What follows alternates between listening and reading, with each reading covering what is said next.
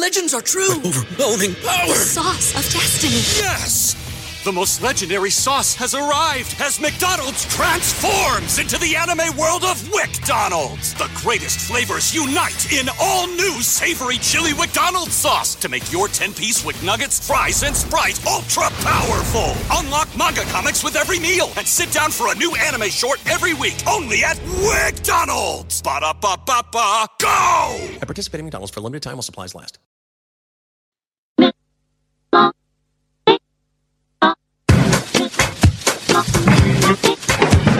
Came on down into the middle of the party center. Getting the cool, the happy, they went quiet. Happy and talking about the power of the gospel. Getting the cool, the happy, they went quiet. Welcome to the You Are Not So Smart podcast, episode 73.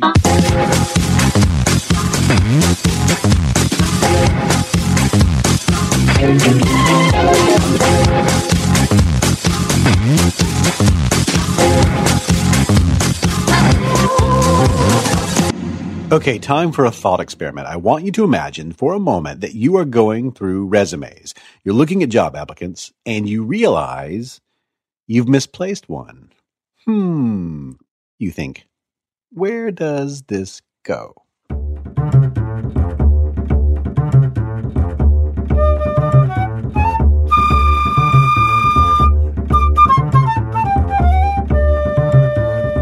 There are exactly 100 applicants for this job. 70 of them are lawyers and 30 are engineers. And you just need to figure out which stack, the lawyer stack or the engineer stack, this resume needs to go back to.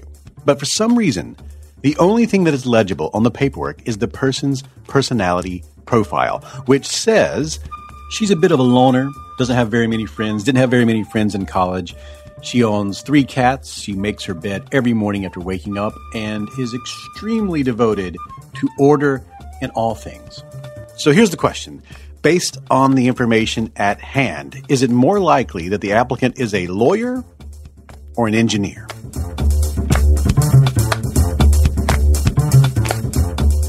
Now, that's a thought experiment, yes, but it's actually a paraphrasing of a question that psychologists Daniel Kahneman and Amos Tversky came up with in the early 1970s when they were uncovering the truth behind how people actually reason. One of many similar questions that explored how people deal with probabilities in the real world. Their work eventually erased many long-held ideas in economics, beliefs that once asserted that people were more or less predictable and rational in their pursuit to maximize gains. Now, in their experiments, when they asked this question, a question similar to this one, most people guessed, based on the description, that the person was an engineer, even though, if you recall, there were 70 lawyers and 30 engineers. Statistically, it's 70% versus 30%. So it's much more likely that she's a lawyer. And if you flip the description so that the applicant has some personality qualities more associated with lawyers, the guesses will flip as well. But here's the crazy part. If you provide no description at all, they found that people tend to guess correctly. They go back to the percentages and use those since there's no other confounding information available. In other words, the additional information in this scenario actually causes people to make poorer guesses than if they had no information at all.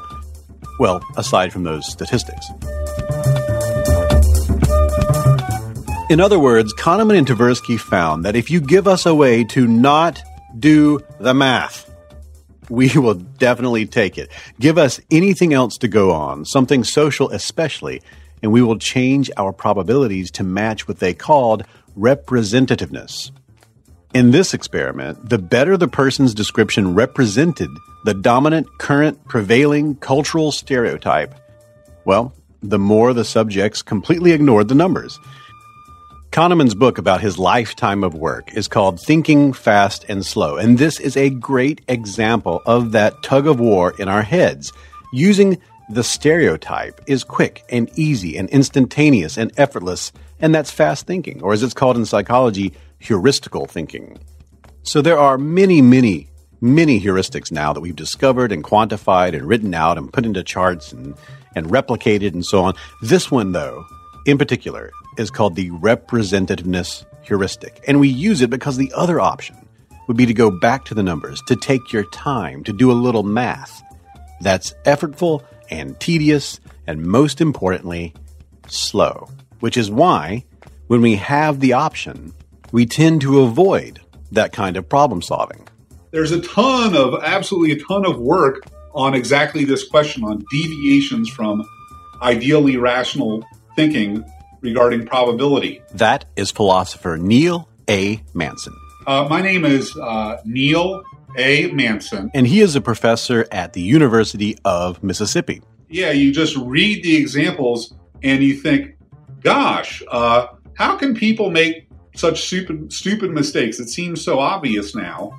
Except that when the same sorts of experiments, the same sorts of psychological experiments, right, that Kahneman and Tversky write about, were tried on psychologists when they didn't know they were being tested, okay? They made the same mistakes. And not only psychologists, but also doctors and politicians and other professionals whose decision-making, whose judgment is really crucial for the well-being of everybody. So, I asked Neil, why is it that we tend to go with this fast way of thinking when it's so often biased and wrong and inaccurate, and this slower way seems better? I think probably the best explanation for that is that these reasoning capacities, as Kahneman and Tversky speculate, right, they're evolved. And so what works mathematically and on paper is maybe very different from what mostly or kind of works when you've got to make a split-second decision. That's the slow thinking versus the fast thinking, and we are hardwired to resort to the fast thinking, especially when the pressure's on. And as Neil points out, the current speculation is that the pressure was probably always on, or at least on most of the time. During the period of time, our brains were being shaped by natural selection. All those millennia making quick decisions and making short-term plans paid off more often than taking time to meticulously ponder probabilities and to make long-term plans deep into the future, years into the future. And the result is a highly evolved cognitive engine that produces emotions that quickly guide our intuitions and actions, even though we also have access to a more reflective system. We have at our disposal all this gray matter capable of doing advanced calculus and dividing fractions. That is, if we felt like it. And so I think that explains why people think in this mistaken way, right? It's just we've got a lot of pressure on us, and we don't really have the luxury. Not just the ordinary people, but even psychologists, even professionals. They don't have the time to think it out properly.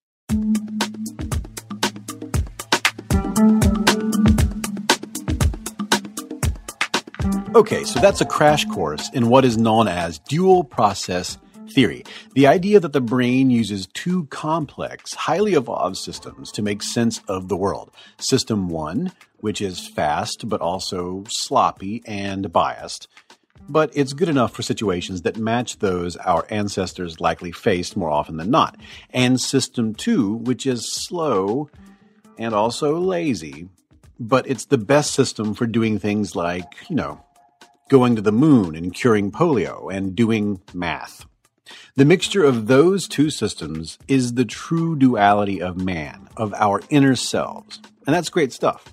But why are we talking about all of this with philosopher Neil A. Manson? Well, it's because when you use System 1, when you think fast, you also tend to ignore something known as Bayes' rule. In a way, thinking slow is thinking, as they say in some circles, like a Bayesian.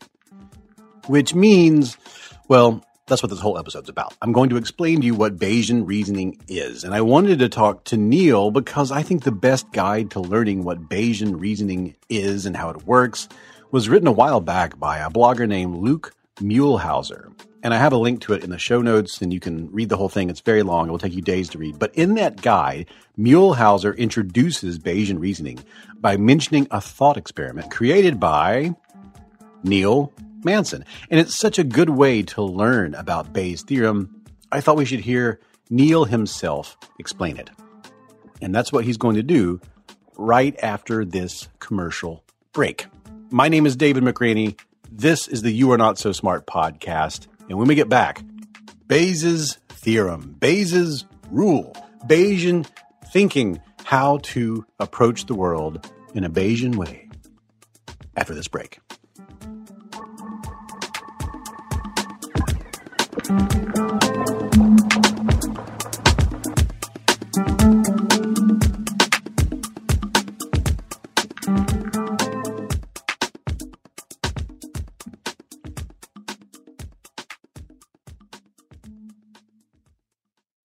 This show is sponsored by BetterHelp, and I'm very proud to have BetterHelp as a sponsor. I was using BetterHelp before they became a sponsor, and I was very excited to learn that they wanted to sponsor this program. I have recommended BetterHelp to people. I know people right now who I've recently onboarded. I had a friend who had a really difficult medical event and was experiencing a completely new range of anxieties and feelings and concerns. And I recommended therapy. I'd never gone to therapy before. And this helped. Now, a lot of us spend our lives wishing we had more time. And the question is, time for what? If our time was unlimited, how would you use it? And the best way to squeeze that special thing into your schedule is to know, what is that special thing? What is important to you? What is that thing that deserves to take that slot, that precious time? How do you make that a priority? Therapy can help you find what matters to you so you can do more of it. And if you're thinking of starting therapy, I really recommend giving BetterHelp a try. It's entirely online. It's designed to be convenient, flexible, suited to your schedule. Just fill out a brief questionnaire and you will get matched with a licensed therapist, and you can switch therapists at any time for no additional charge. You can do that several times and really lock in with a therapist that is able to generate with you that dynamic that's so important. I believe you should be in therapy. I believe everyone should be in therapy for a period of time at least in their lives to sort this out. What's important to you? How do you make it work? And you can learn to make time for what makes you happy with BetterHelp. Visit betterhelp.com/YANSS today to get 10% off your first month. That's betterhelp.com/YANSS. So you want to make better decisions and you have a business. You have a business and you want to make better decisions in that business. You need some sort of key performance indicators, a system for measuring what you're up to, what you're doing, measurable values that demonstrate how effectively your company is achieving your key business objectives. That's a KPI. And I have a recommendation for you. It's called NetSuite. You should be using NetSuite. Here's why. So your business gets to a certain size and the cracks start to emerge. Every business that's doing well, even if it's just starting to kind of do well, it'll start to form some fissures here and there. Things you used to do in a day will start taking a week, and you'll have all sorts of manual processes that there's too many. You can't get to everything, and you don't have one source of truth to make sense of it all, to make those better decisions. If that's you, you should know about 3 numbers. These are 3 numbers you should know. 37,000, 25, and 1. 37,000, that's the number of businesses which have upgraded to NetSuite by Oracle. That's a big number, 37,000. NetSuite is the #1 cloud financial system, streaming accounting, financial management, inventory, HR, and more. 25. NetSuite turns 25 this year. 25 years? 25 years of helping businesses do more with less, close their books in days, not weeks, and drive down costs. And one, because your business is one of a kind. You don't want some sort of operation or app that's just made for whoever comes along. No, you get a customized solution for creating those KPIs that you need. One efficient system with one source of truth made for one business, your business. Manage risk, get reliable forecasts, and improve margins. Everything you need to grow, all in one place. When you have everything you need in one place, all these biases, all these fallacies that I talk about on this program, it's an incredible way to apply everything you learn about making better decisions by having one source from which to pull your evidence, your information. Right now, you can download NetSuite's popular KPI checklist designed to give you consistently excellent performance for nothing, absolutely free. You just go to netsuite.com/notsosmart. You get it for free. That's netsuite.com/notsosmart to get your own KPI checklist. One more time, netsuite.com/notsosmart.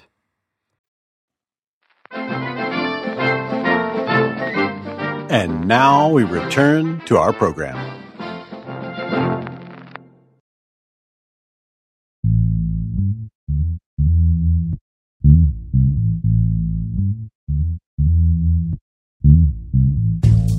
This is the You Are Not So Smart podcast, and this episode is sort of a prep course for the topics we will cover in our continuing series on logical fallacies. This show is kind of like an extra, a special feature before you hear those shows, which will feature 3 new experts on thinking, reasoning, decision-making, logic, arguing, and rationality. So in those shows, you will hear several people mention something we have never talked about on this show before, at least not specifically. Though in a way, we here at You Are Not So Smart are always talking about it.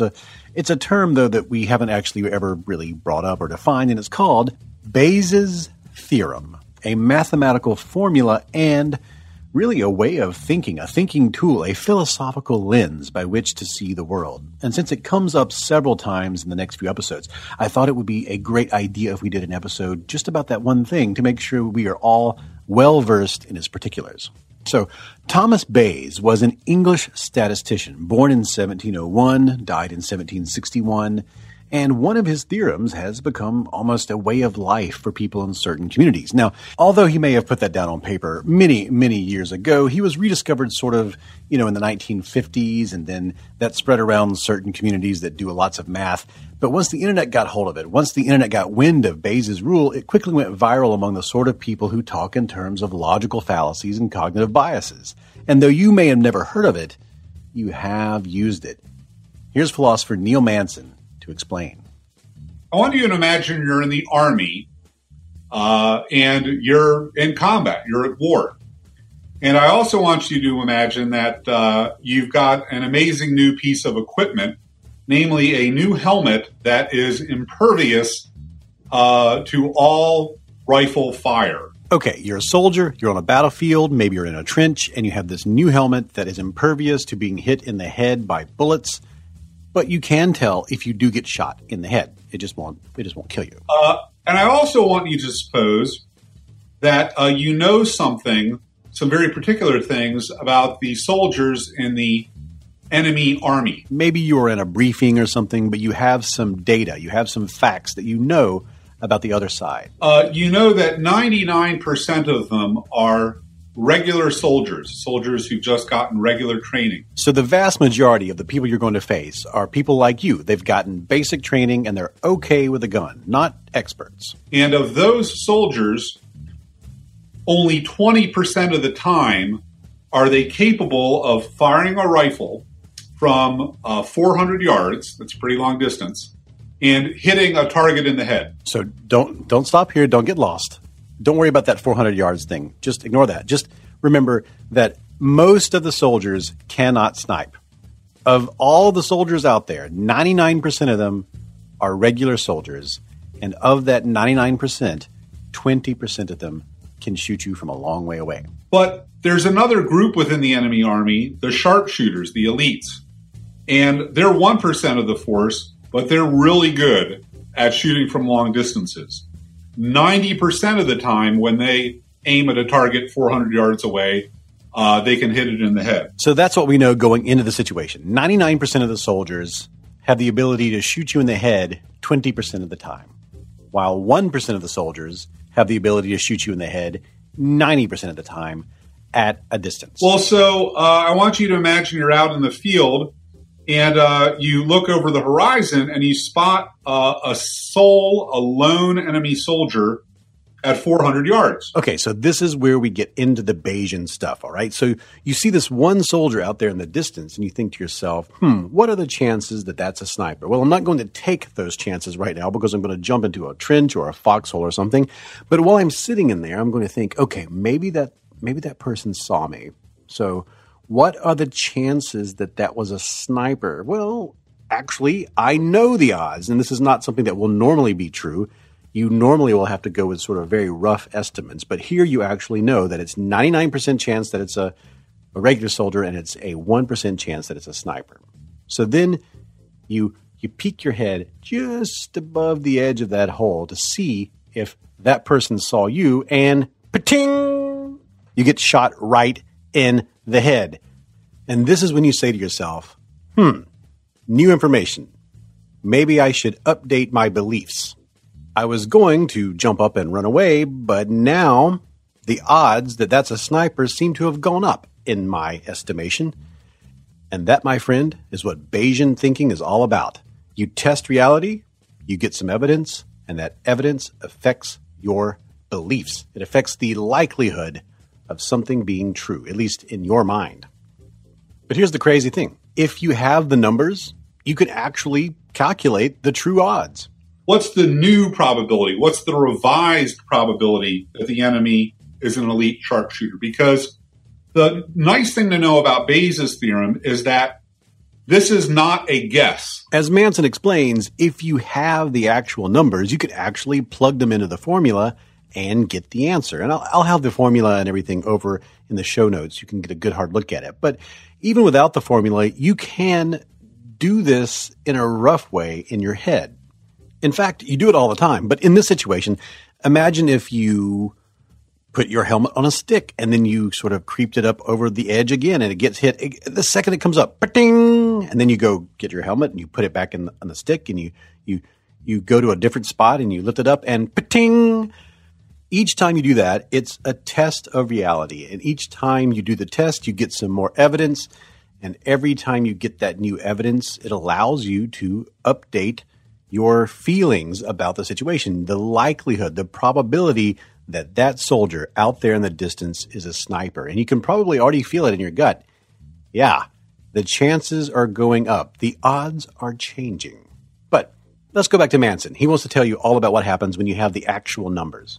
All right, this is no longer a guess. If you've got definite, determinate, objective data, you can reach a definite answer to the question, what's the probability that the soldier who just hit me in the head is a sharpshooter? It won't be guesswork. It'll be a definite answer. So what do we know for sure? Number one, there are soldiers out there who can shoot you very easily from a distance, and there are soldiers who can't.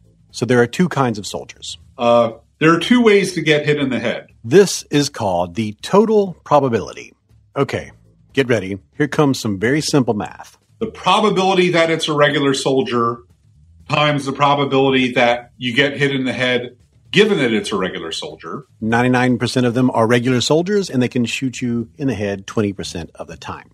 The second component of that overall total probability is the probability that you're being fired at by an elite soldier times the probability that you get hit in the head given that you're being fired at by an elite soldier. 1% of them can shoot you 90% of the time. It's actually kind of simple when you think about it. Well, kind of. I don't know. Plugging it in is kind of simple. The numerator, the thing above the dividing line, the probability that it's a sharpshooter and the sharpshooter hits you in the head with one shot, that's 1% times 90%, or 0.009. And the total probability is 1% times 90%. That's same 0.009. That's the probability that you were fired upon by a sharpshooter and hit in the head, plus, as the other side of the denominator, is the 99% chance it's a regular soldier times 20% chance of getting hit in the head. All right. So the numerator in this case is 0.009. The denominator is 0.009 plus 0.198. All right.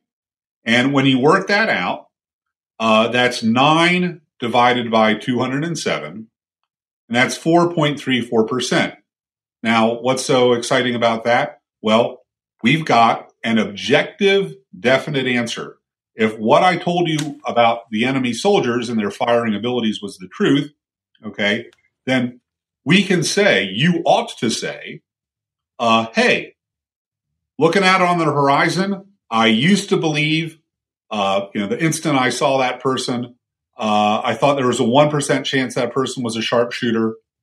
Now I say it's about a 4.5% chance that the person's a sharpshooter. I've got a definite answer of how to change my probability. I've revised it upwards, and there's a right answer there. And if you test reality a second time by putting your helmet right above the edge of the trench or the hole and it gets hit again, that new information lets you get an even better vision of what might be true. If I get hit in the head twice, all right, the probability that it's a sharpshooter goes from 1% to 17%. And if you can get hit in the head 3 times, or you test reality in this way a third time and you get the same result, something fascinating happens. What do you think happens when you get 3 straight hits? I'm assuming it goes up a lot. I'm assuming, yeah. Well, yeah, but not only does it go up a lot, you can say something that probably, common sense wouldn't tell you, or just instinct wouldn't tell you. If you get hit in the head 3 straight times by this unidentified soldier 400 yards in the distance, there's a better than 50% chance that it's a sharpshooter, right? 3 hits puts it into the probably a sharpshooter category, all right? And that's the kind of answer that you can get using Bayes' theorem that,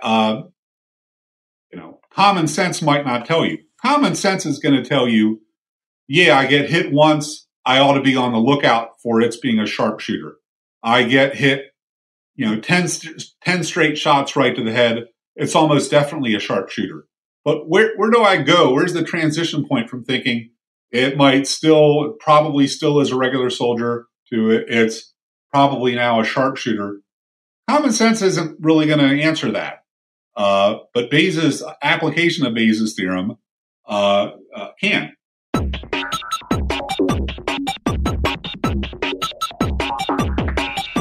Oh boy, math. Man, if you enjoyed all of that math, then I have a treat for you, because if you're a patron, you can go to the Patreon page, and along with the show, the extra for this show will be the complete analysis that he put forth, all of the numbers and plugging it in and his deeper analysis. He talked for a long time about all this, and I cut it down. And if you're a patron, you get the whole thing at patreon.com/youarenotsosmart. And if you'd like to learn more about Manson's work, you can find him online at the University of Mississippi's website. He told me, I'm sorry, but that's where he puts all of his stuff. He doesn't have, he's not joined us in the weird world of social media. Not really. And if you'd like to read the essay that led me to Manson's thought experiment, I will have a link to Luke Muehlhauser's blog in the show notes and at youarenotsosmart.com. I'd like you to notice something that's, different about thinking in this way. Instead of thinking of beliefs as just being right or wrong, yes or no, black or white, if you instead think of yours and everyone else's beliefs as having a probability of being correct, well, there's real power in that. It allows you the freedom to be wrong and to make being wrong useful. Is the world riding on the back of a giant tortoise? Maybe. I don't know. Maybe. But if you believe that, and you believe that you might be wrong, now you can use hypotheses and tests and Bayes' theorem to arrive at a probability of being correct. And then when you get better tests and better hypotheses and better evidence, you can use Bayes' theorem to update those probabilities. But there's so much more that opens up when you start thinking in this way. There's more that Bayes' theory can change about the way you see the world, and in this next segment, you will meet one of the three new experts that we're going to have. One of the three new experts joining us for our next batch of fallacy episodes. Julia Galef, president of the Center for Applied Rationality. Hear what she has to say about using Bayes' theorem without the math after this break.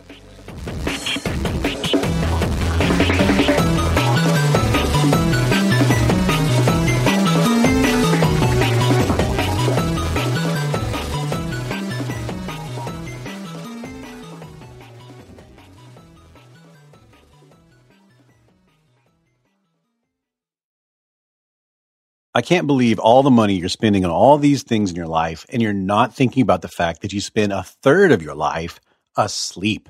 You should be making sure you're doing it on a really, really, really nice mattress, on a good mattress, one with the right sink and the right bounce. Well, Casper mattresses are here to give that to you. They are obsessively engineered, American-made mattresses offered at a shockingly fair price, and now you can get $50 toward any mattress purchase by going to casper.com/SoSmart and using the code SoSmart. These mattresses are so nice thanks to two technologies, a hybrid of latex foam and memory foam. They've got a risk-free trial and return policy. Listen to this. They deliver it straight to your door. You try it for 100 days, and if you're not happy, they come back and they pick it up. At the store, you might get a minute to try their mattress. You're going to pretend you're sleeping on it and go, I guess this will work. But with Casper, you'll actually get to sleep on it for 100 days. The price? $500 for a twin-size mattress, $950 for a king-size mattress. If you've gone shopping for mattresses, you know that is a great deal. Compared to industry averages, it's insane. So, get $50 toward any mattress purchase right now by going to casper.com/SoSmart and use the offer code SoSmart. Terms and conditions apply. And now we return to our program. This is the You Are Not So Smart podcast. I'm David McRaney, and this episode is about Bayes' theorem.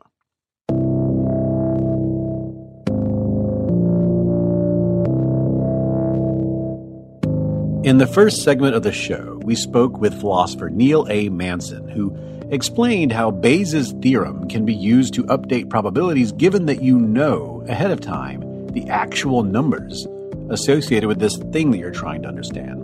Now, in our daily lives, those numbers aren't always available, and even if they are, we might not have access to them, or it might be very difficult to analyze them.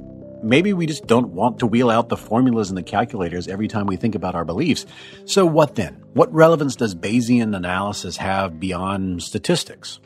Well, that's what we're going to discuss with our guest, Julia Galef. Julia, who are you? My name is Julia Galef. Currently, I'm the president and co-founder of a nonprofit called the Center for Applied Rationality.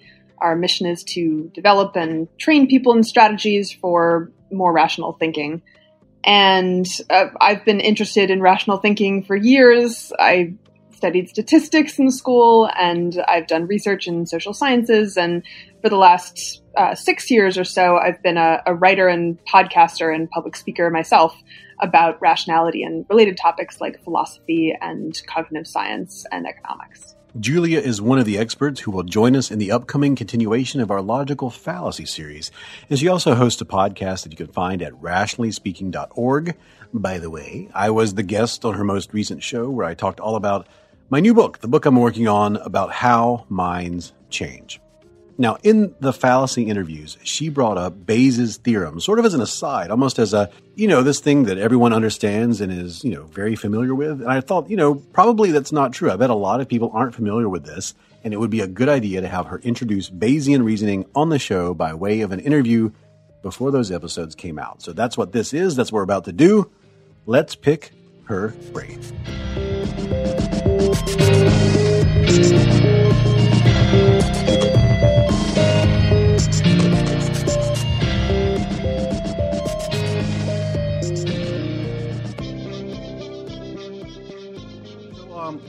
is going to come up, and people are going to sort of just drop it casually in conversation sometimes. I, like you, found that this was the keystone that like made everything else make sense to me. I was like, oh God, this is extremely useful, and very powerful. So for people who have never, ever heard of what is this thing? So Bayes' rule or Bayes' theorem is just the simple theorem from probability that tells you how a probability should change in response to new evidence.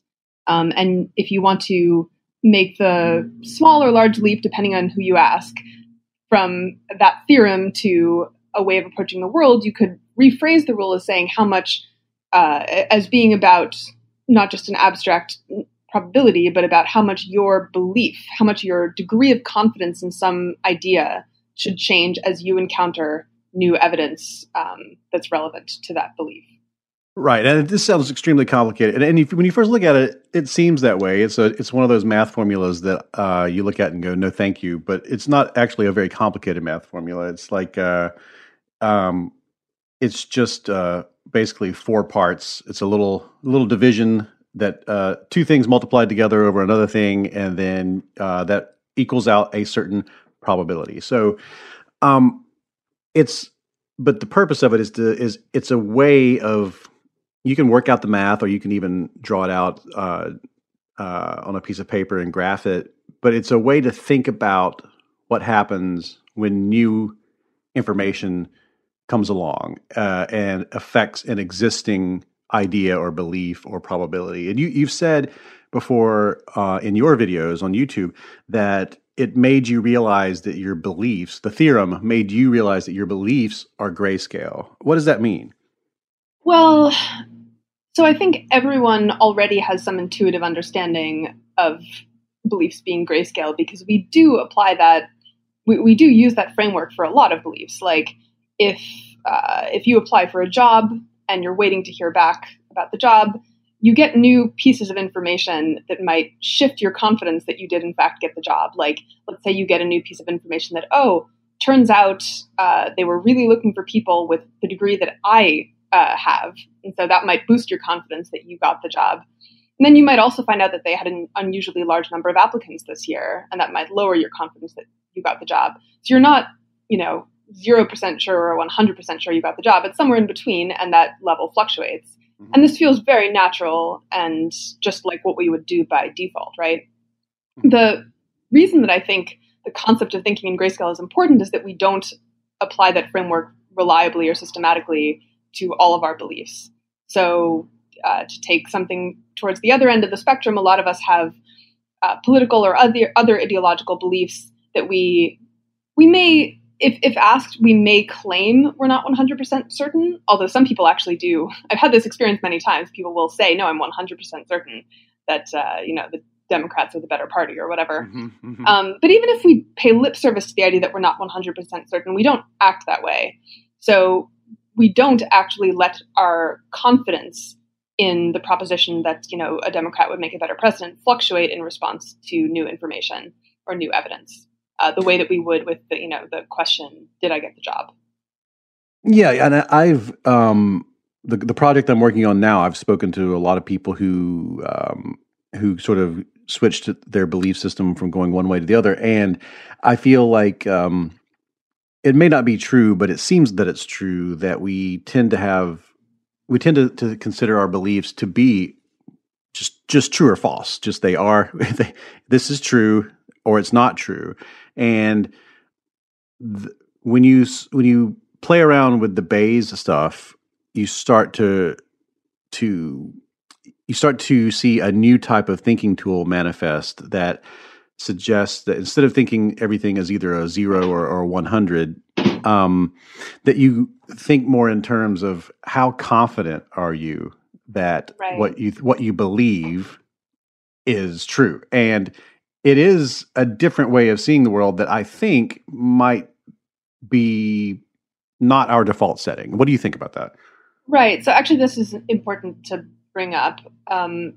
I alluded earlier to this small or large leap to go from this uncontroversial Bayes theorem to a kind of Bayesian mindset or Bayesian epistemology, a way of viewing the world. And one element of that leap is the idea that it makes sense, or it can be meaningful to talk in terms of, your beliefs being probabilities. So okay, let me rewind a little bit.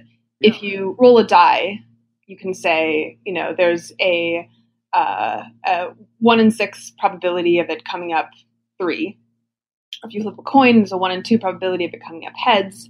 And you could define these probabilities in terms of frequencies, like 1 in every 6 rolls, the die will come up 3 on average. And that sort of makes sense, but it gets a little fuzzier when you're talking about things that don't have a well-defined probability distribution, like a die roll or a coin flip. Mm-hmm. So something like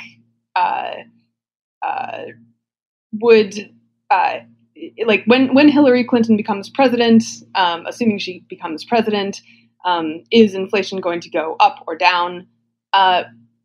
There's no real, you can't repeat that experiment again and again and again.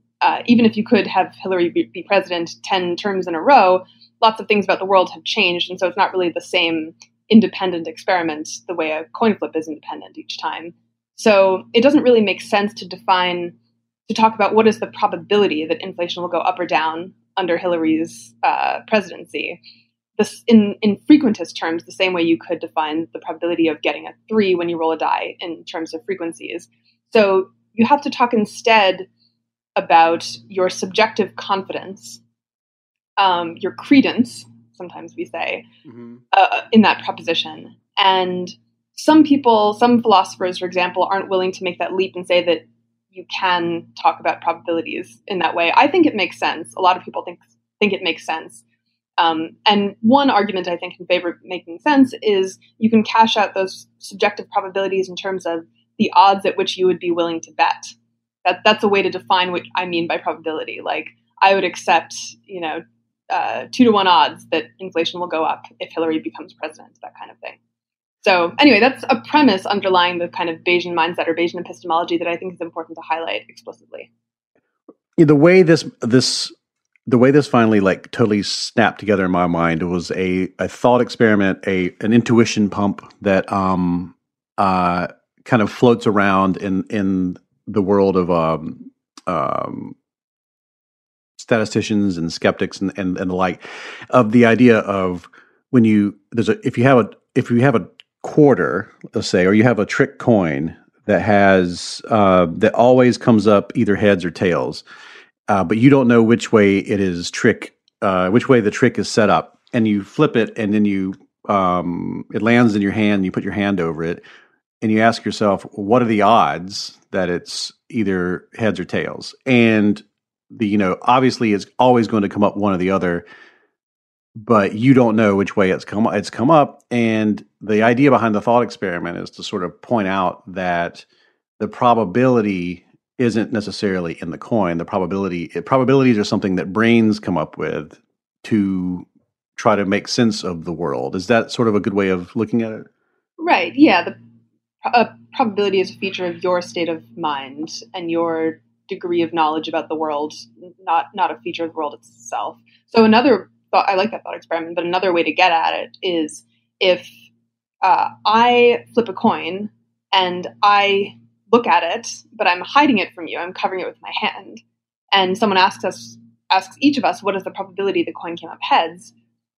We'll have different probabilities, right? Your probability should be, 1/2 because you don't know, and coins are, have a 50-50 chance of coming up either way.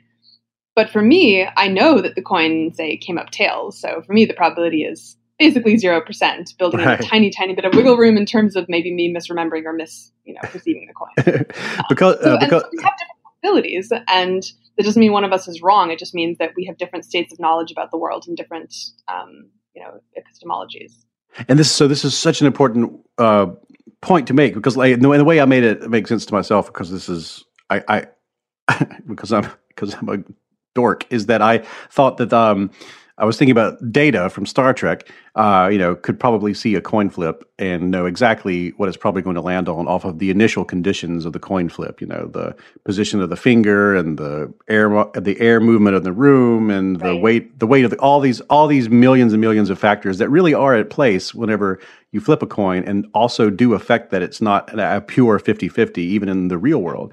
Right. But, so we don't really have randomness in the world, except at the quantum level, I guess. We just have lack of full information. So that means, so if I flip a coin in front of Data, he's going to have a different probability than I'm going to have, like you were saying in your example, and which means the probability is not in the coin, the probability is in our brains. Right. Okay, so and if the probability, and the path you were about to take us down there is that that means that we don't have perfect knowledge of the world, and therefore our probabilities right now necessarily have to change when we get new information. They either have to go up or down. And this, oddly enough, is not kind of the way we think about belief. You had an example. I think the example that will work well for people listening would be the car crash example. Could you go through that? Yeah. So I think a typical thing that we might do if we got into a minor car accident is, unless it was clearly, obviously our fault, usually it's more in a gray area, we would ask ourselves, well, is there a story that I can tell, a plausible story about how this car crash was not my fault? Did the guy turn too quickly and not leave me enough time to brake, or was that sign not visible enough? And often there is a plausible story that you can tell. And if so, we feel like, well, we've just found a story that allows us to maintain our current level of confidence in our driving ability. Therefore, we don't need to update our confidence at all. And often, the story will be true. Often it was not your fault, but you don't know for sure. And the fact that you got into a car accident it does provide you some evidence that you're less good of a driver than you thought you were. So probably at this point, I should explain the Bayesian definition of evidence, because that's kind of crucial for making the case that you should update your confidence in response to this evidence. So the Bayesian definition of evidence is it asks you to compare how likely or probable something is in one world in which a hypothesis is true compared to a different world in which the hypothesis is false. So an intuitive way to grok this definition would be, David, if I asked you, hey, I just got my hair done, how do you like it? And you said, oh, it looks good. How much evidence does that answer provide for me about the idea that you actually think my hair looks good? Well, not a ton of evidence. I mean, I don't know you that well, but people in general, if you ask them, how do you like my hair? Most people will say it looks fine or it looks good, even in the world in which they don't really think it looks good. And so the fact that the evidence that they said it looks good doesn't really help you distinguish which of those worlds you're in, because that evidence would look the same, probably look the same in both worlds. Mm-hmm. Whereas if you ask someone renowned for their honesty, like I have this friend, let's call her Jane, who speaks her mind. And if I asked Jane, how does my hair look? And Jane said it looks good. That evidence is very unlikely to occur in the world in which Jane doesn't think my hair looks good. It could still occur. Like maybe she just has recently resolved to try to be more tactful. Or maybe she has reason to believe that I'm in a particularly fragile state today, and she just, will make an exception to her usual rule of honesty. It could still happen, but it's much less likely to happen in the world in which she doesn't like my hair than in the world in which she does. But if that evidence occurs, that's strong evidence for the hypothesis that she likes my hair. So that's the definition, the Bayesian definition of evidence. Returning to the car crash example, the question that we should be asking ourselves after that car crash is, how much likelier is it for me to get into a car crash in the world in which I'm not a good driver compared to the world in which I am a good driver? And I've made that a binary question, like good versus not good driver. Obviously, there's lots of different levels of good you could be. I'm just sort of simplifying it to illustrate the principle. But I think it's pretty self-evident that people who are not good drivers are, on average, more likely to get into car accidents than people who are good drivers. So the fact that you got into a car accident, even if there is a plausible story you could tell about why it might not be your fault, that should downgrade your confidence in the hypothesis, I am a good driver, at least a little bit. Yeah, and this is so this is a great example of how we are resistant to admitting that we're wrong, and that's the necessary step to updating your beliefs and being correct. And if you, in this example, if you're fiddling around with your smartphone and you're, trying to fish a Dorito out from underneath the seat, and then you hit somebody in front of you, and you do the typical thing that human beings do, which is hem and haw and hedge and justify and do all these mental gymnastics so that you can maintain that you are in fact a good driver, but this is an outlier case. This is an anomalous event that doesn't count. That's not the Bayesian way of looking at things. The Bayesian way of looking at things is to say, well, this is new evidence. Let's apply this evidence to our existing hypothesis. Or if you have like a complete theoretical model, let's apply it to that complete theoretical model and see what happens, see how it adjusts the sliders. And you'd have to admit, this is such a, it feels like, this is such a great, a totally new way of looking at the world compared to what you're expected to do.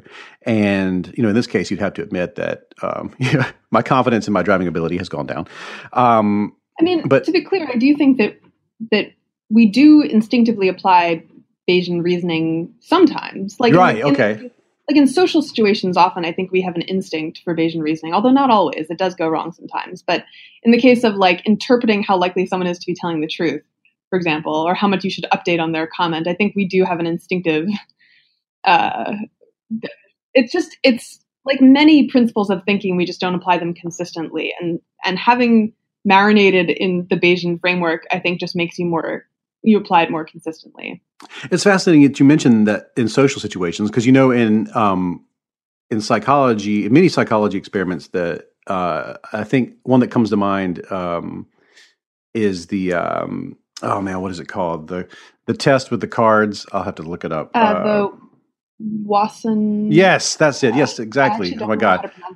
Yeah. I've heard it Wasson and Wason. Let's do Wasson. So the selection test, the which is you lay out 4 cards, and two have numbers and 2 have colors, or sometimes 2 have letters and 2 have colors. So I can explain the original task a little more if you want. Yeah, go for it. The people are asked to determine whether these 4 cards laid out on the table violate a certain rule, and the rule is something like, all cards with even numbers on one side have a red dot on the other side or something. And so some of the cards are showing numbers, some of the cards are showing dots, and people are allowed to turn over 2 cards, I think. I forget how many they're allowed to turn over. But basically, people will always think to turn over the cards with even numbers to check if they have red dots on the other side. But they often won't think to turn over the cards that have, say, a green dot. Because if you turn over a card with a green dot and it turns out on the other side is an even number, then that's a violation of the rule. But that's just not the most obvious, self-evident thing to check if it's a violation. So that doesn't come naturally to people. But if you take the exact same structure of problem, isomorphic problem, but reskin it with a social context. So you ask people, hey, here are 4 people, check to make sure that these 4 people don't violate the rule. Everyone who's drinking must be over 21.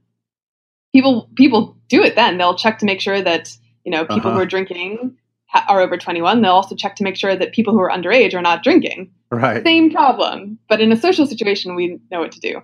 So that's such a great example, because it totally shows what you were saying earlier, that in one context we go Bayesian, or in one context we'll go with probabilistic thinking, and in another context it just turns into math and it doesn't make sense and I don't understand, and we fail to follow through with seeking disconfirmatory evidence for a hypothesis, which often is the best path to finding the truth of what is and is not so about this particular assumption that we're making. Yeah. And although I don't think it's the case that in all social situations, or even systematically in social situations, we instinctively apply Bayesian thinking. Mm-hmm. In fact, I have a recent example for myself in which I was not being Bayesian, and then I caught myself later. I was having a meeting with someone, a colleague of mine who I'm going to call Bob, and Bob was complaining about this mutual colleague of ours who I'll call Amy. And for background, I had prior reason to believe that Bob was jealous or competitive with Amy. Like I thought he might feel like she had sort of infringed on his turf work-wise. Anyway, so he was complaining about how she had been late to some meetings recently. And I'm sitting there thinking to myself, well, I knew it. This just proves I was right. Bob is jealous of Amy. That's why he's complaining about her.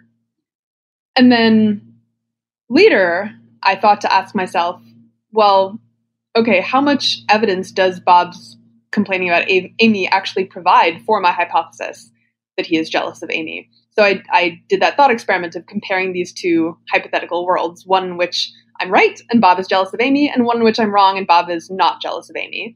And I asked, how likely is this evidence, the complaining, to occur in each world? And I realized, even in the world in which he's not jealous of Amy, I would still think it was quite likely that he would complain, because he doesn't like when people are late to things, and also he complains a lot. So, maybe it's slightly less likely that he would complain in the world in which he wasn't jealous. So maybe this provides a little bit of evidence for that hypothesis, but not much. Like I shouldn't be updating nearly as strongly towards that hypothesis as I had been instinctively, because I had just been asking myself, does this evidence, this complaining, fit with my hypothesis of the jealousy? And it does fit. I just had neglected the fact that it also fits with the alternate hypothesis. Yeah, there's another example you give on one of your YouTube videos that I really like, about the idea of I think it's a plumber or someone like that comes to your house, but they start snooping around in your other rooms, and so yes. you think to yourself, is this person casing my house to rob me? Casing the joint. Yeah. So is there how do you apply Bayesian reasoning to that situation?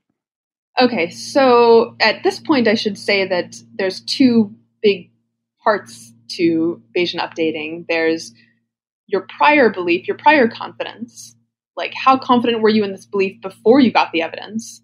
And then there's the evidence itself. How strong is that evidence? How much should you update away from your prior?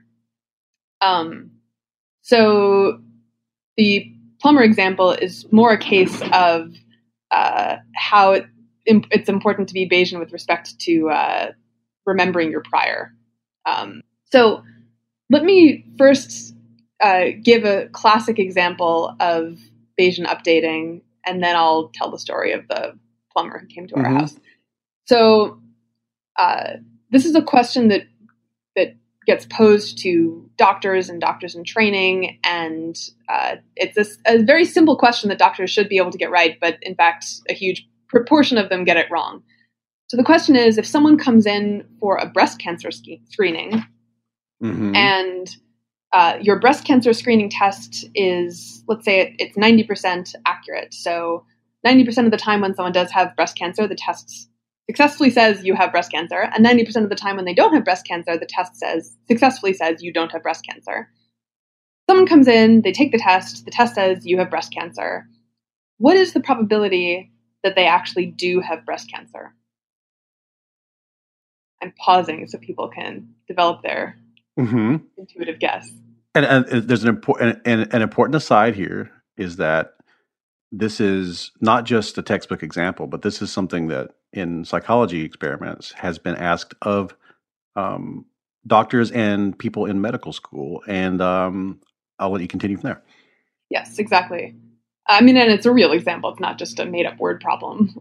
This sort of thing does happen all the time.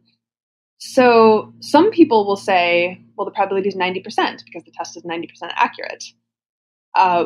What they're forgetting is that there's the probability depends in part on how common is breast cancer, right? Like if only 1 in a billion people had breast cancer, then the fact that the test said you had breast cancer you should still not be that confident, because it's more likely that the test made a mistake than that you are the 1 in a billion person, right?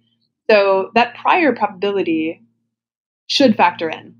And many doctors do remember that. And so they try to sort of adjust intuitively. They're like, okay, so, the test is pretty accurate, but also like most people don't have breast cancer. So it's probably something like 70 or 80% likely they have breast cancer. The true probability is much lower.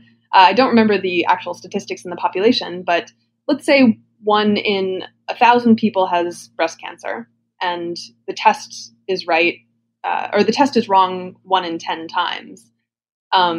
It's still much more likely that the test made a mistake than that you have breast cancer. So this is an example of how we often we forget about the prior probability. We just focus on the new evidence. Like a social example, since those are easier to grok intuitively, is if, I call my friend, she doesn't pick up the call and she never calls me back. If I were a socially anxious person, hypothetically, I might intuitively feel like, oh God, she's mad at me, she hates me, she doesn't want to be friends with me anymore.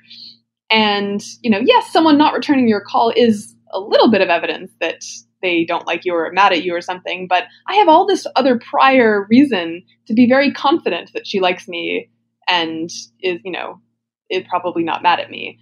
And I'm implicitly neglecting all of that prior confidence that I should have that my friend is not mad at me.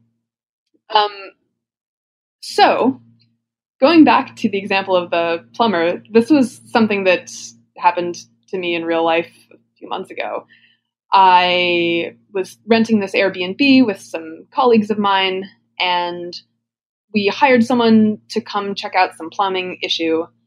And while they were in the house, we saw them like looking into other rooms that, were clearly not the bathroom or kitchen. And also they just seemed like a little shifty. I don't know. Who knows? We were maybe paranoid. It was a pretty bad neighborhood or something.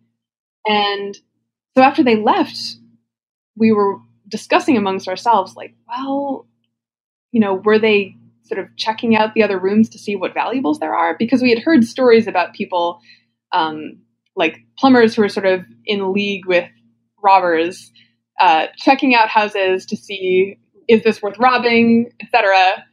And then, telling their friends, and then the robbers coming back later that night or something like that. So we were feeling worried about this. And we were wondering, like, should we leave the house? Should we go get a different Airbnb? And the way we made the decision was we looked up base rates, which is, another name for priors, base rates on how common home robberies are in that area. And then we estimated how strong is this evidence? Like, in a world in which, we are going to get robbed, how likely is it that we would see this evidence of the plumbers looking in different rooms, compared to a world in which we aren't going to get robbed, they're perfectly honest plumbers, how likely is it that we would see them looking in different rooms? And we decided that given the relative rarity of home robberies in that area, like the prior strongly being in favor of we're not going to get robbed tonight, and the evidence being only moderate, not overwhelming, we decided, like, on balance, we should not be that much more worried. We should not be that worried about getting robbed tonight. This is, I love how insanely nerdy that whole thing is. Like, we looked up base rates. Totally. It didn't even occur to me as I was telling that story that was nerdy, because we do that all the freaking time. We looked up base rates. I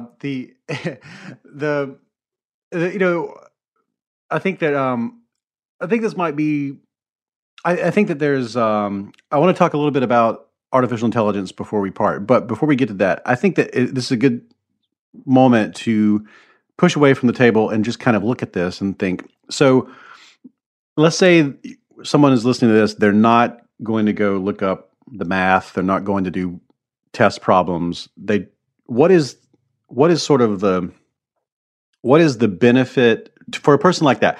What could you tell them is the benefit of thinking in this way? And what is sort of the philosophical version of Bayesian reasoning that you can take with you as advice about how to deal with the world?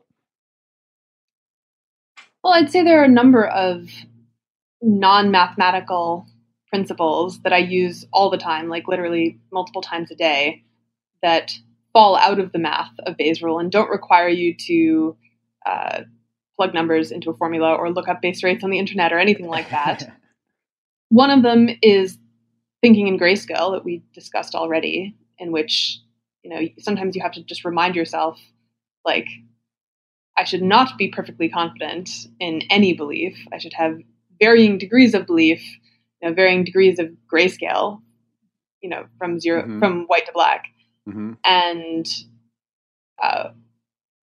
when I encounter new pieces of evidence, like new information or even new experiences, I get, I find out that someone else has a certain opinion. All of that is evidence in the sense that it is at least somewhat more likely to occur in a world in which my hypothesis is true than in a world in which my hypothesis is false, or vice versa. And so I should regularly, or ideally constantly be updating the confidence that I have in that belief. I should be letting that belief fluctuate. And most evidence is not going to be definitive one way or the other. Most of the time, even if, the economy is doing better under a Republican president, or I find out that some smart person whose judgment I respect turns out they're actually Republican. Like, both of those things, I think, are at least some evidence for the Republican ideology being better for the country. A little bit of evidence. And I should acknowledge that. Because it might be that over time, enough such evidence will accumulate that I should, zoom out and say, okay, on balance, I am significantly more confident in the Republican platform than I was 2 years ago. Mm-hmm. But I'm not going to get to that point unless I have let in all of that small to medium size evidence. And it's also important, I think, to take into account that when we gather evidence by testing reality, and sometimes we do that with our very imperfect senses that go through a whole chain of imperfect cognitive processes.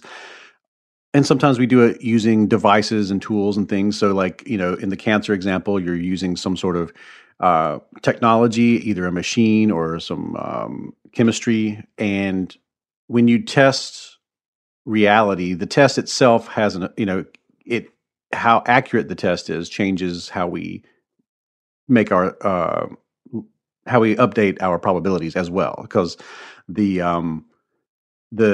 what actually is true never changes, just no matter how good or bad the test is. And the probability itself is in the brain, not in the external world either. Right. So, what actually is true does change over time. Like, this is one reason that social science is so hard, right? That's true. The reality of how people interact with each other in their environment, et cetera, actually changes. That's really hard. Totally. Yeah, that's true. And that does make things more difficult. And, but let's say you're trying to determine, if you're talking about like celestial bodies out there that last for billions of years, the tests we use to sample that aspect of reality will affect our confidence. And sometimes it's the test that also has to be considered whenever you're making this analysis. So it's I would urge people, because to sort of piggyback off of what you just said, that since the social world is in flux and there's a lot of interpretation and a lot of variables, not only is that a moving target, but the way that we typically sample that world is extremely imperfect. So you add those two together, and it's having that black or white view of things is really, really a poor way to create models of reality compared to this Bayesian way of doing things, which is to update your hypothesis every single time you get what appears to be new evidence. And for me, that is a completely different way of looking at the world. And I find that I've met many people who kind of seem to be either in one way of thinking or in the other. They're in the world of certainty, or they're okay to live in the world of uncertainty. And a lot of the problems that we deal with, and a lot of the arguments that we have with people on the other side. I think a lot of times it comes down to people who live in that world of certainty versus people who live in that world of uncertainty on that issue, on that specific issue that we're talking about. Yeah. Do you find that to be true? I want to add one caveat, as usual, which is that, I'm all for acknowledging uncertainty. And I think in general, people are more certain than they should be about things. But there is a failure mode here that someone, it might even have been Eliezer Yudkowsky, termed the fallacy of gray, which is, it's a mistake to think that things are all black and white, but it's also a mistake to think that everything is the same shade of gray. Mm-hmm. So, and I find this a lot often as an excuse when people don't want to acknowledge evidence, like in cases where the evidence is pretty strong towards one hypothesis, but people don't really want to acknowledge that. They'll just say like, well, we just can't know, Right. It's just uncertain. That evidence could be flawed. You just, maybe, like it could be, we don't know. And so there is a kind of discipline involved in really asking yourself, okay, what would I honestly expect? Honestly, how much would I expect this evidence to occur in one world versus another? And really asking yourself that question instead of just defaulting always to, it's uncertain. Mm-hmm. It's hard being a person. It is hard being a person. And I realize I've made this sound very taxing to be constantly updating your beliefs. Most of my beliefs, I have, millions of beliefs probably, if you get down to the level of like, is Anna in the office today? Right. Are we going to have Indian or Thai food for lunch today? Like, I probably have millions of beliefs at that level or bigger. Right. I'm not constantly updating the vast majority of them, and I think that's fine. This is more of just a framework. It's a good rigor to have trained yourself in, that I think can sometimes be impactful in day-to-day life, but becomes more important when you're dealing with like medium to large size decisions. And I think it helps to have like trained that in general in order to think correctly about the larger decisions.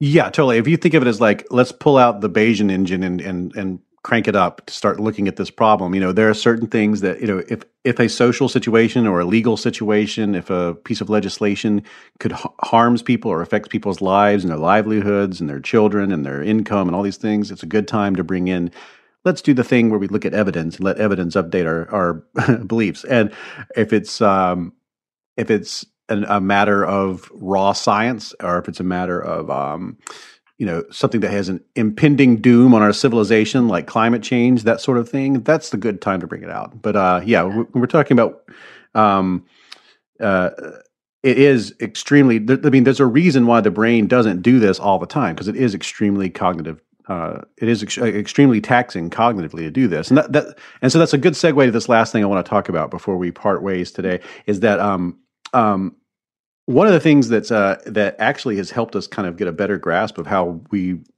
believe and what belief actually is neurologically, and is messing around with artificial intelligence.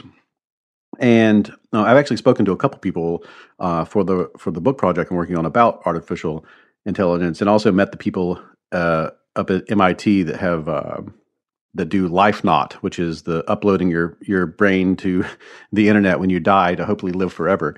And all of these, those people and the people who are working on some of the hard problems of artificial intelligence are all dealing with belief in a way that social sciences may not necessarily be working on those problems. Because they're kind of doing it from a reductionist, bottom-up kind of approach. And you have spoken about this in the past. And one of the things one of the revelations that came out of artificial intelligence work that you talk about is the idea that the brain is probably not a Bayes net. So what is a Bayes net, and why is the human brain not one of those things? Well, a Bayes net is just a way of representing relationships between variables or between probabilities, you could say. Mm-hmm. So it's not it's just a mathematical or statistical concept, but it has been useful in a lot of artificial intelligence algorithms. So an example of a Bayes net would be you have three variables. One of them is, did Bob get into Harvard? Another one is, does Bob have a very high IQ? And the last one is Bob a legacy at Harvard? Like, did one of his parents or grandparents go to Harvard, which is something that schools like Harvard use to decide whether to admit you. Mm-hmm. So you have these three variables, and they're interdependent in the sense that if you found out that Bob got into Harvard, that should increase the probabilities that you put on both the variable, does Bob have a very high IQ, and also the variable, is Bob a legacy at Harvard? And then again, if you find out that Bob is a legacy at Harvard, that should decrease the probability that you put on Bob having a very high IQ somewhat. And that is not because being a legacy makes you dumb. It's because if you are a legacy, then it's less necessary to have a high IQ or a very high IQ to get into Harvard. So you should have less confidence that that was the case for Bob. So in a Bayes net, the way it's implemented in AIs, when you change one variable, like you change the probability that you have on one of those variables, that change just automatically instantly propagates throughout the network to all of the probabilities that are related, right? So you change the probability on the got into Harvard node, and then the probabilities on the IQ and the legacy nodes instantly change in response. Mm-hmm. And in this case, as in many cases, I think it's instructive to just compare how this process works in an AI versus how it works in a human brain. Sometimes the human brain will automatically change related probabilities. Like if the probability I put on the node is Thai Delight restaurant open today for lunch, which is the place I go for lunch. Like if that changes because I see a sign saying closed, then pretty automatically the probability that I am putting on will I be eating Thai food today for lunch will change as well. That's pretty automatic. But it often doesn't happen. Like the change often doesn't propagate automatically. Yes, this is the thing that, okay, I mean, you totally blew my mind. This, when I listened to you talk about this, I actually have in front of me like these ridiculous, like Nash beautiful mind scrawls all over this piece of paper because I needed. I call for help. No, I needed, but I needed to. This was something that I desperately needed to make sense of something that I was witnessing, interviewing people who have somehow, in the process of doing a very strong core belief change. It was bothering me that people the propagation across the network that you talk about, it wasn't happening, because I was like, it doesn't make any sense to me, because all these nodes are connected. If you think about one example, would be like, someone deeply believes, has deep religious beliefs, believes God, the Christian Abrahamic God is a real dude with a beard floating in a cloud, that whole thing, and then they also believes homosexuality, the LGBT behaviors, all are bad and are sinful and evil. And then these are two nodes, and now a third node might be: should same-sex marriage is same-sex marriage good or bad? And they think that they have these three different beliefs, and they change their belief about same-sex marriage, or they change their belief about LGBT individuals, and those two belief nodes are linked in a way that the probabilities move around, but sometimes not. And what I see is that each one of these nodes is completely independent. In fact, if you completely lose one of these nodes, if you become an atheist, or you decide same-sex marriage is okay, or if you decide the LGBT individuals are not abominations, none of those will necessarily affect the other two nodes. Like you can keep beliefs that seem to be necessarily connected to other beliefs, and that didn't make sense to me until you laid out the fact that the brain is not a Bayes net. That's not how human beings update their vast collection of beliefs that they use to make sense of the world. Right, and because it would be very computationally expensive, right? Like every time you get new information to have to ask yourself not only, should I update the probability about the directly related belief, like if Anna, my colleague, looks upset today, should I update my belief not just about is Anna upset today, but also about how upset is Anna in general, and also how upset are people in general, and also how good am I at reading people in general? Like, these are all related beliefs, right? And I'm sure I could come up with thousands more that are at least a little bit dependent on the question, is Anna upset today? But it would be paralyzing to be always thinking about all of those beliefs. And so, the brain would never get anything else done. Yeah. And this to me, sorry to interrupt you there, but this to me, this is like one of the greatest frustrations that I've had arguing with people both in meat space and cyberspace. I have had this deep frustration where you feel like if you can just get somebody to see this one thing, then the rest of everything else will naturally follow. Logically, it should. I see that constantly. Like right now, there's a lot of talk online about these new laws that have come up, these religious sort of freedom laws that make it where people can discriminate against LGBT people. And I keep seeing, these especially on Facebook, I see these arguments where people will be like, they will try so hard to catch somebody in an obvious contradiction in the raw text of the Bible, you shouldn't, it also says you shouldn't wear this, and it also says you shouldn't eat this. And I can see that the goal of that arguer is to catch that person in that contradiction. And they feel like it's going to be this cascade domino effect where they're going to be like, oh, you know what? That is a contradiction. Maybe this whole thing isn't right. Maybe I'm not right about this. Maybe I should delete my belief in my religious convictions, and then that means obviously that same-sex marriage is okay and this law is bad. And you could feel there's like this person is trying to attack one node with the intention of sabotaging the whole network of nodes. Right. That'll be the Jenga block that I have to pull to. The Jenga block, yes, that's such a great way to look at it. But that is just simply not how brains work. It seems. Yeah, I keep this principle in mind. It's not that I'm trying to be as close to an AI as possible, so I'm trying to constantly update all of my related beliefs. It's more that, like, when a belief comes up as being, something depends on this, like we have to make a decision based on this, or someone disagrees with me, and so all of a sudden I'm like, why do I believe this?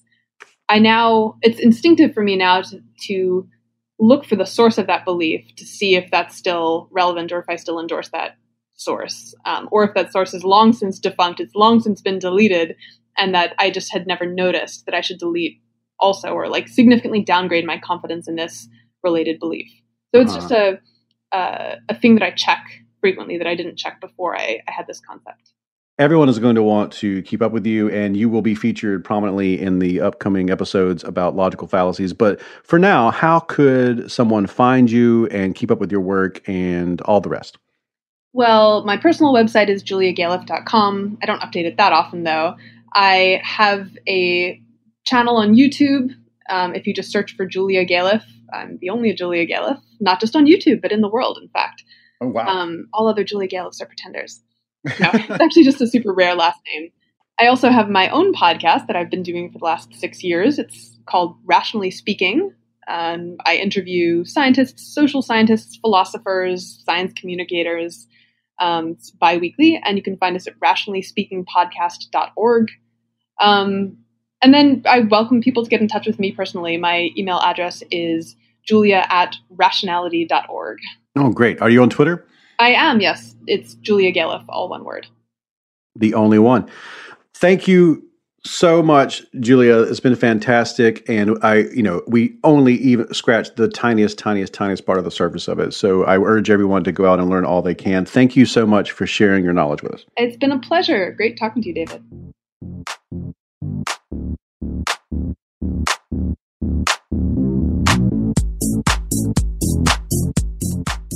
By the way, the You're Not So Smart podcast is a proud member of the Boing Boing Podcast Network. For more great shows like Gweek and Futility Closet and Flash Forward, go to boingboingpodcasts.com. I promise you will love all of them.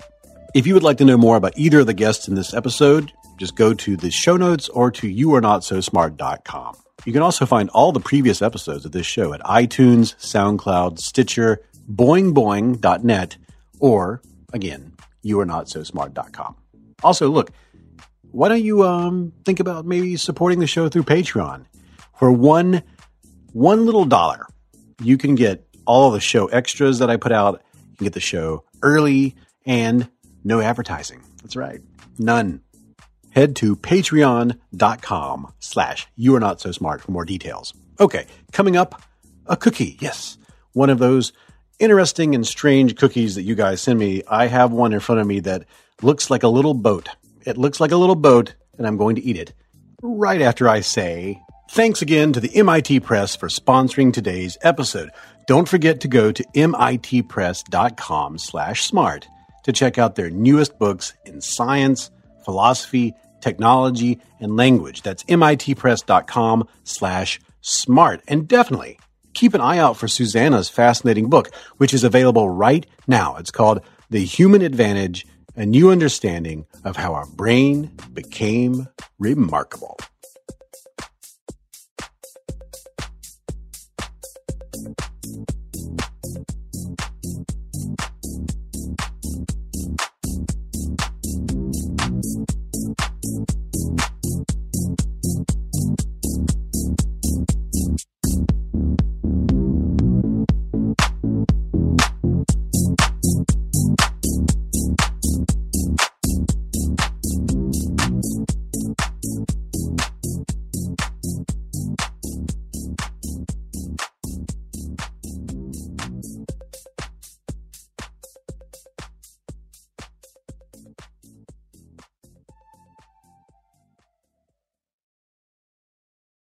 What starts with the letter C? Cookie starts with C. Let's think of other things that starts with C. Who cares about other things? C is for cookie. That's good enough for me. In each episode of the You're Not So Smart podcast, I eat a cookie baked from a recipe sent in by a listener or a reader of the books, but usually a listener of the podcast who sends an email with a cookie recipe in it. And then we look at that recipe. Amanda and I go, that looks so good. And then we make it for the show. And if you are chosen, that means that you get a signed copy of the You Are Not So Smart book in the mail. Now, Amanda makes the cookies, and sometimes they're extremely weird and complicated. Amanda McRady, that's my wife. And she makes these cookies. And listen, this time, they're little boats. They're little French boats. Let me tell you the story behind this. I have it right here in front of me.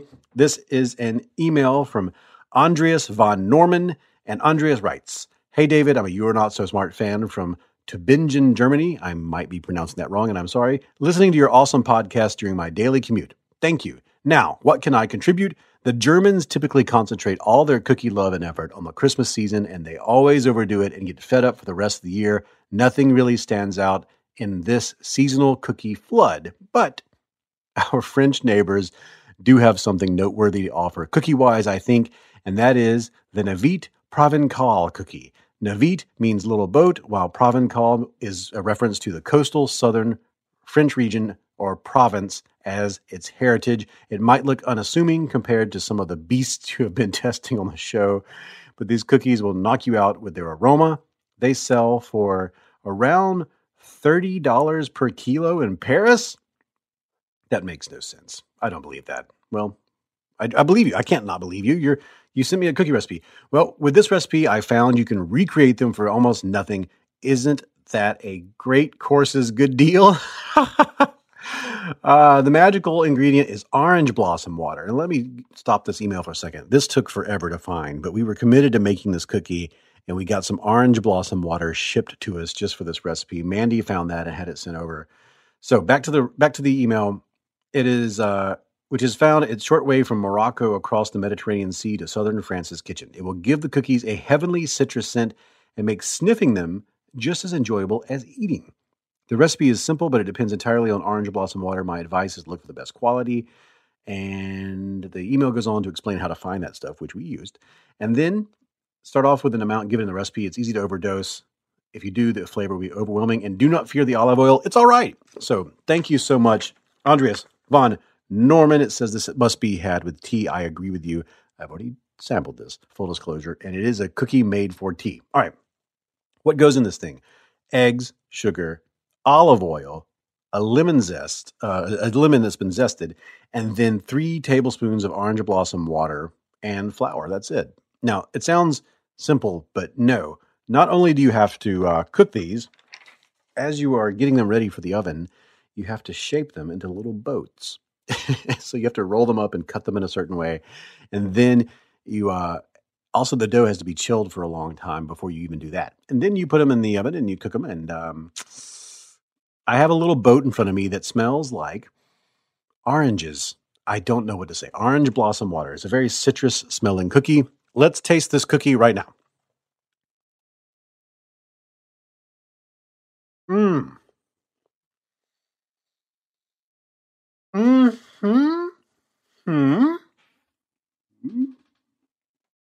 I can honestly say nothing I've ever eaten tastes like this.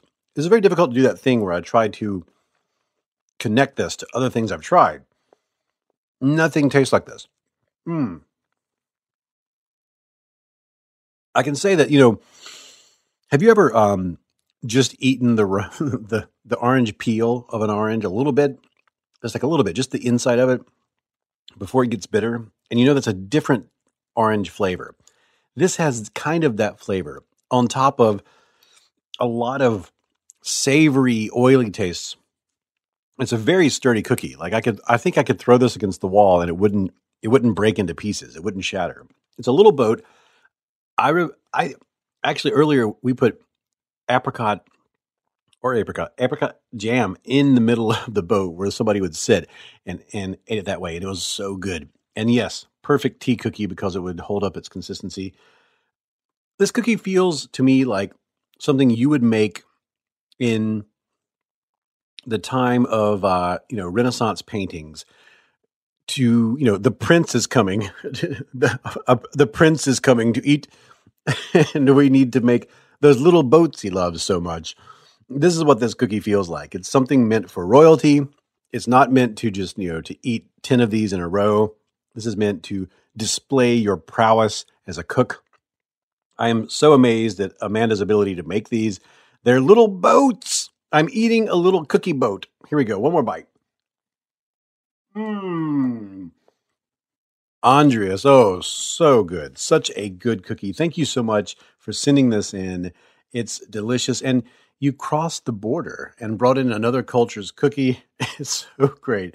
Oh, thank you so much. A book is on its way.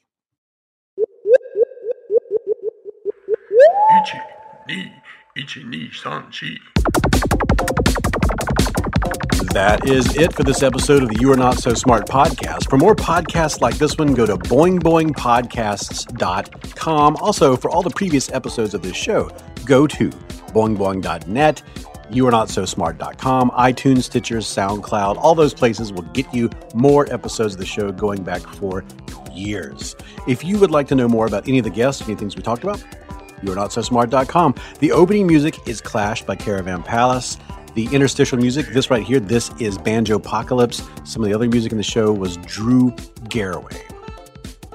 Head to patreon.com/youarenotsosmart to support the show, to get shows with no advertising whatsoever. Go to patreon.com/youarenotsosmart.